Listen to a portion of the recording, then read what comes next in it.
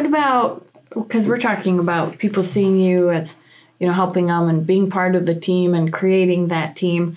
And I really like the discussion on generations and how we're all different. I think I'm a millennial. I didn't think I was, but I definitely am. And then I realized that there's another generation after me, because everyone talks about millennials, how we're horrible. But there's also the Gen Zs, and that's actually that generation that for a lot of our customers, I think they're lumping into the millennial, because it's that college and younger is that Gen Z. And a big thing with them is supposedly they aren't collaborative.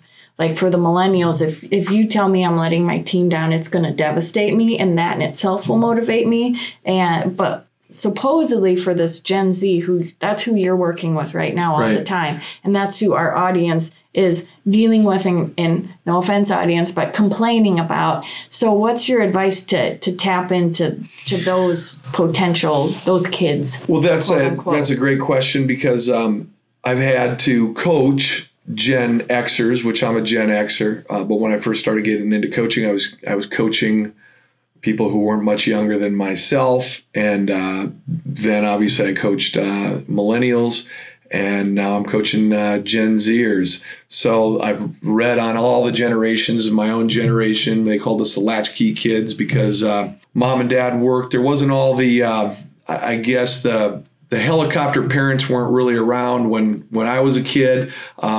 We literally, mom and dad worked. They put a key on my neck. That's why we call us latchkey kids. And you were on your own in elementary school. The walk home from school, put the key in the door, and you're fending for yourself. And that's another. Gen Xers are also known as and there wasn't the child neglect laws we didn't have laws for being in car seats and things like that. When I was a kid, honestly, I remember riding in the back of pickup trucks, not having car seats. In the beds? In the beds. Oh yeah, cool. Absolutely. Okay. I remember going across the country in a topper with toys, checking in through the rear window and climbing through the seat and going back and playing with toys in the back of the bed of a pickup truck. That's how different it was. Okay, so. And that's a fact. And you wouldn't get arrested for it. Nowadays, obviously realized we didn't have lap straps when I was or shoulder straps for seat belts either when I was a kid. So things have evolved and they've gotten better and they've improved. Every generation has its problems. Every generation has its strength. So a little bit on the Gen Zers, I think it's exciting because there's some positive traits to the Gen Zers that I don't know if you two are familiar, but they're being compared to the greatest generation right now. Oh, I didn't know that. Yeah, believe it or not. So the Gen Zers, if you're born 95, 96 to 2010, so keep in mind in their childhood, just like the greatest generation, the silent generation, the World War II vets, they had two big crises that occurred during their lifetime and their children. Mm-hmm. Okay, one was the Great Depression, and the second was World War II. Mm-hmm. And similar traits now are occurring in the Gen Zers that were the greatest generation, which is really interesting. So they had 9/11 and they had the Great Recession. So they're going to be a lot more fiscally conservative, just like their great grandparents. Because of that, they're very competitive. They're more quiet, believe it or not. Just like the silent generation, they were pretty quiet, but very competitive. The Gen Zers and I'm seeing their work ethic is phenomenal. So I've noticed this the last few years. So the oldest of the Gen Zers are 22. Okay. 22, 23. Well, guess what? I've noticed very quiet kids, but silent workers and grinders. Okay. And I it's very interesting to watch, but these kids can suffer. Okay. They can suffer pretty well. And they don't say a lot, but they'll grind. So their work ethic is really, really good. So I know at least one person right now is going, who does he work with? So if someone's sitting out there and going... But they're just entering the workforce right now. Well, a lot of people... Unless they're 18, 19 coming in. 18 to 22 is a lot of like the CNAs. I'll get into the negatives here in a second. Oh, okay, But I'm just giving you the positives. Okay. Let's start out with some positives. So they're competitive. Yeah. They... that's going to be a big one. They definitely they want to make money. Okay, they want to make money because money was scarce with their parents during the recession, and parents started showing them you need to go out and work. Okay, you need to go out and make money. It's not just going to come to you. You need to go out and work because they had to shift their mindset, parents, and they had to figure out how to survive. So they're watching this. So these kids know that, and a lot of them aren't going to college right now. Yeah. They're going straight into the workforce because unlike the millennials who ended up being $100,000 in debt from higher education, that they're coming out $100,000 in debt and they're having a tough time paying it back. These guys are going, there's alternative educational methods out there like online. I'm going to go get a job right away, start making money, start fending for myself, taking care of myself. If I want to pick away at education, I'll pick away at education. And so that's a trend that we're seeing. And they've been taught that you got to keep working on developing yourself. So they're not in a hurry. They're going to pick away. So a lot of our senior living customers offer, if you work for us, we'll give you, we'll pay for your education. Right.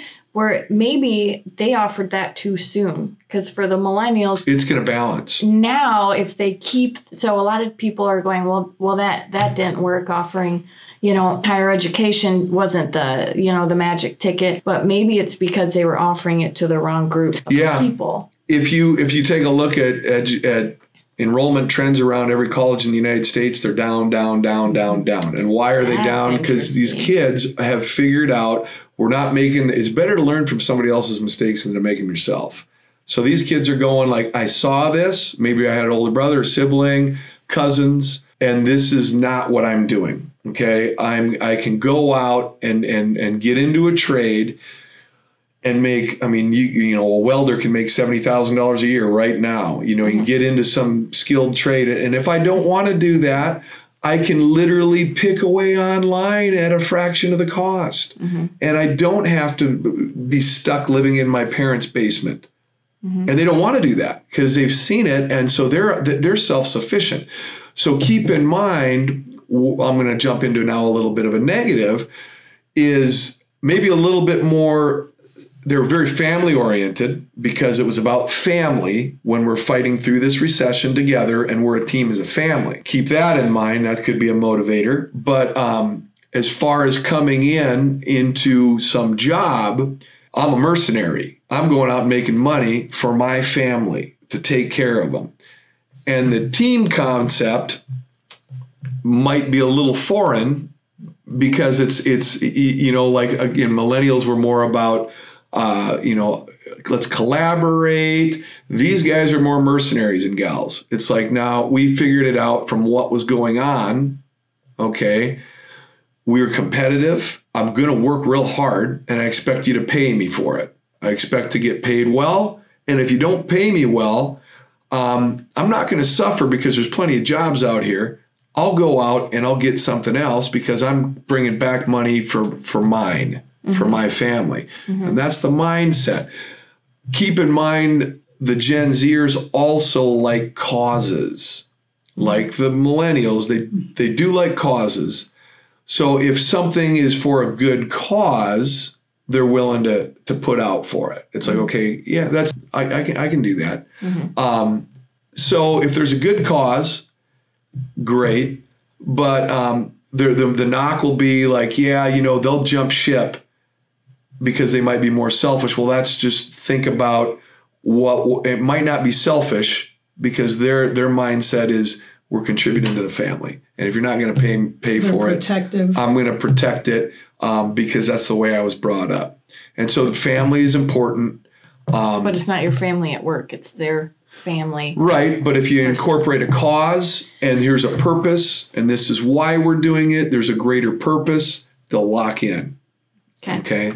So, gosh, that's so fun. So I kind of feel like a lot of times people's complaints about, like, they don't care about the pay, they don't want to work, they don't care about higher education. It's because they're pushing that on the wrong generation. So I feel like anybody listening who was negative about Gen Zs, everything you're doing might have just been a little early.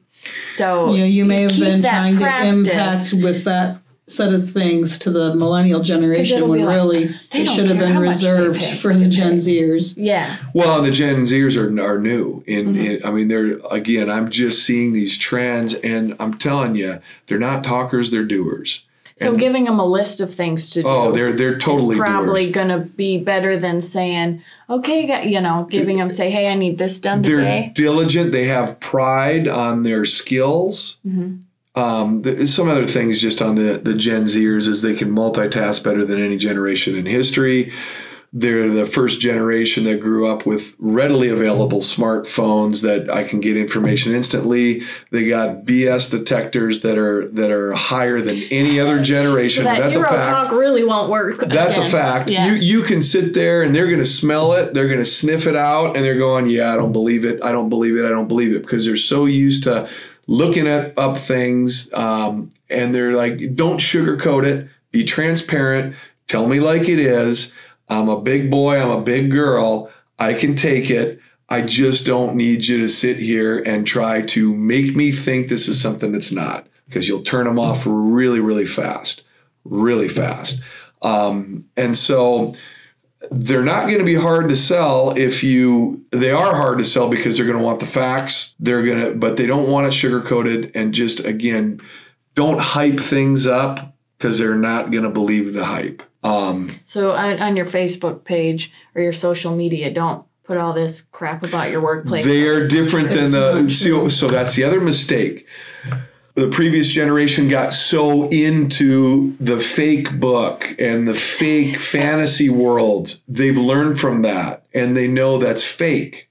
They know that social media is like, yeah, anybody can make it. They don't believe it. That's why their BS detectors are at the highest level of anyone. They don't believe what they're seeing on there. They've learned, and they're like, so again, you'll see even the trends of, like, Facebook is the current generation is dropped really low. It's on Instagram, right? Yeah, and then again, they're like, yeah, whatever. Yeah. They're pretty good about that. So where the previous generations fell for things that weren't real, these guys are so used to fake. They're like, whatever. So they're going to be genuine. The other thing that's interesting, they crave face-to-face interaction. They crave it because, and I could go off all day. I was out in the spring with the U.S. military because the military is having a really tough time fielding talent because the way kids are brought up, they physically, they're not growing up running and jumping and climbing. So the injury rates are through the roof with the military. Because they grew up with technology, and so maybe they're not as physical as previous generations. Keep in mind that mentally they're just different. So they're maybe not as physical, but they can comprehend things at a pretty high. In fact, believe it or not, their ability to learn is exponential over any other generation because they've learned at a fast pace. They're constantly picking up on new apps, new things like that. We're going to be speaking to these kids, and they're going to be like bored out of their skull on anything technology. Well, it's like, no, I got that. I'll lap you circles around you in any technology. So they're rapidly learning very, very fast. In fact, as little kids, they've more information has been absorbed than my generation exponentially. So they're really sharp. My kids are coding in 4th grade. So that's what I'm saying. So what I'm looking at, I'm actually really excited about the future because there's some good traits that they do have that can be worked with. If you let them go, on certain things are going to get it done. And they're really good at multitasking. So they don't really separate work from play because their play was different. I mean, my play is active, physical. I enjoy, like I said, I bike to work all winter long. And there's things that they'll do physical as well, but obviously the overall trend, and we talk about stereotypes. Stereotypes are for a reason because there's probably some type of a trend that's taken place to create that. But they will multitask, and there's blurred lines between work and my off time. Because they can work on things all day 24/7. Okay. You see what I'm saying? Yeah. So it's not as, yeah. Because they're so, they'll blend it together. Mm-hmm. And they crave a face-to-face because, and this is what I found, they're very social. One-on-ones, they love it. Like if they're quiet in a group, but think about how they've been brought up. Mm-hmm. Quiet in a group setting. But they crave the one-on-one social interaction. I've been shocked at, I teach exercise science courses over at UNI as well as coach. And I've noticed a trend of kids don't talk. It's like you're talking to yourself and in a group setting. But boy, you get them one-on-one, they crave it and they enjoy it. They're like, this is fun. And they don't need to sit here on a phone when they're one-on-one. Mm-hmm. And they're not, because they crave that, this is cool. I'm sitting one-on-one in a human-to-human interaction, and this is awesome. Because, again, it's how they were brought up younger. So one-on-ones are awesome, and they're going to respond really, really well.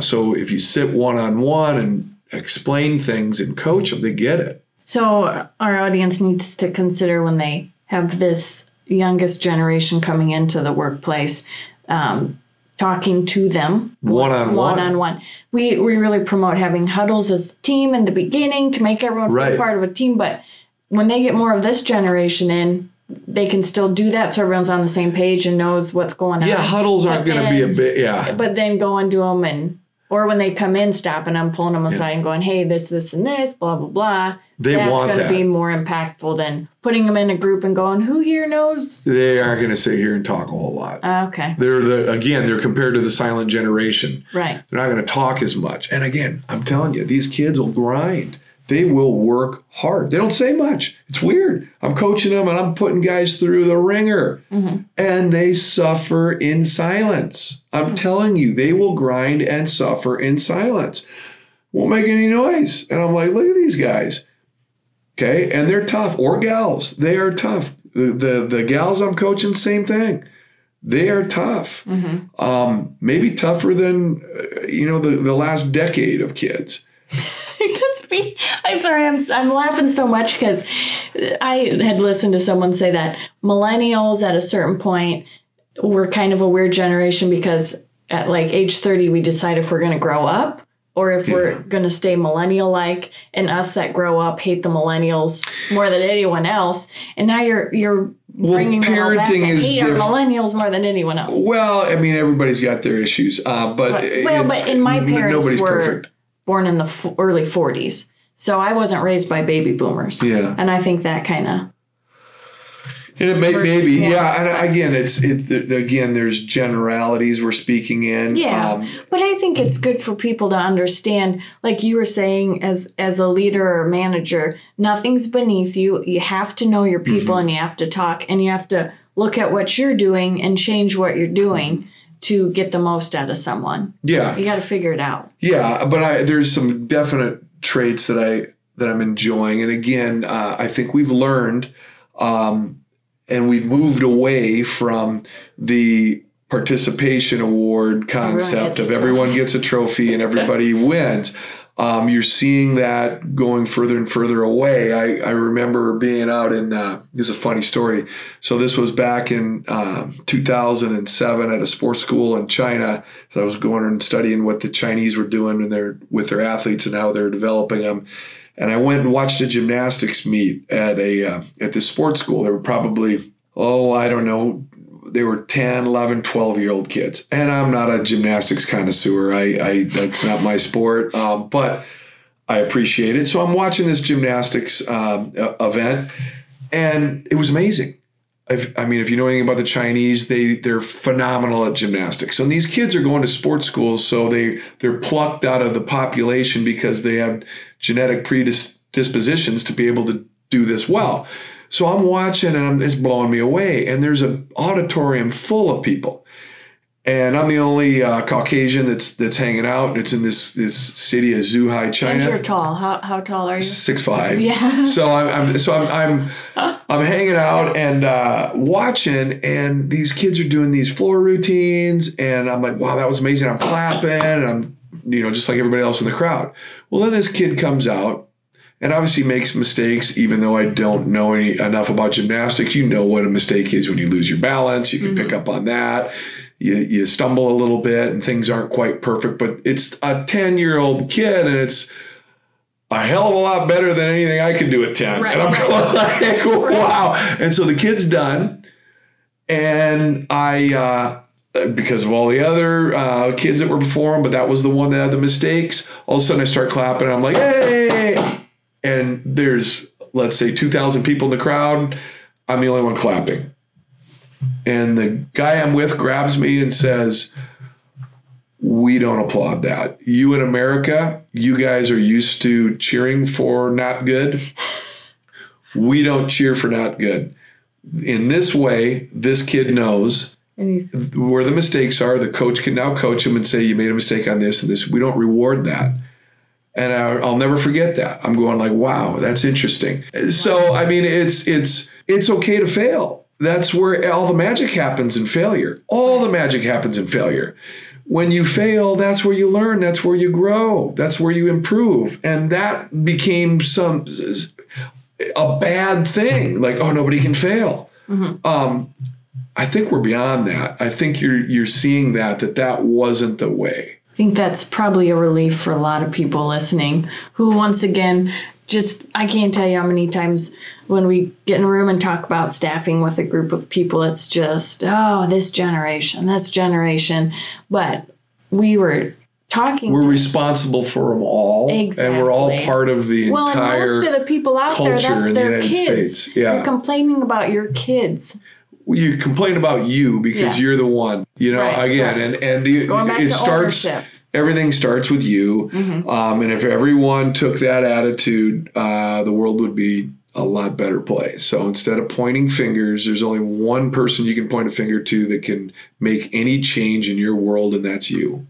That's a great message to end on. Okay. And I think that for sure when we're talking about harnessing other people's potential, looking at yourself in order to figure out how to do that. Take ownership of harnessing that person's potential. Yeah. It's not on them always. Okay, Erica. Well, thanks for having me out here. Hopefully that was all you ever dreamt it would be. I feel like you might be a crowd favorite. We might have to ask you back. So that's fine. Just keep that in mind. You might get Jed 2.0. out there. Hey, so I'm game. So. Well, thank you everyone for joining us. We look forward to having you back again. Have a good day. All right.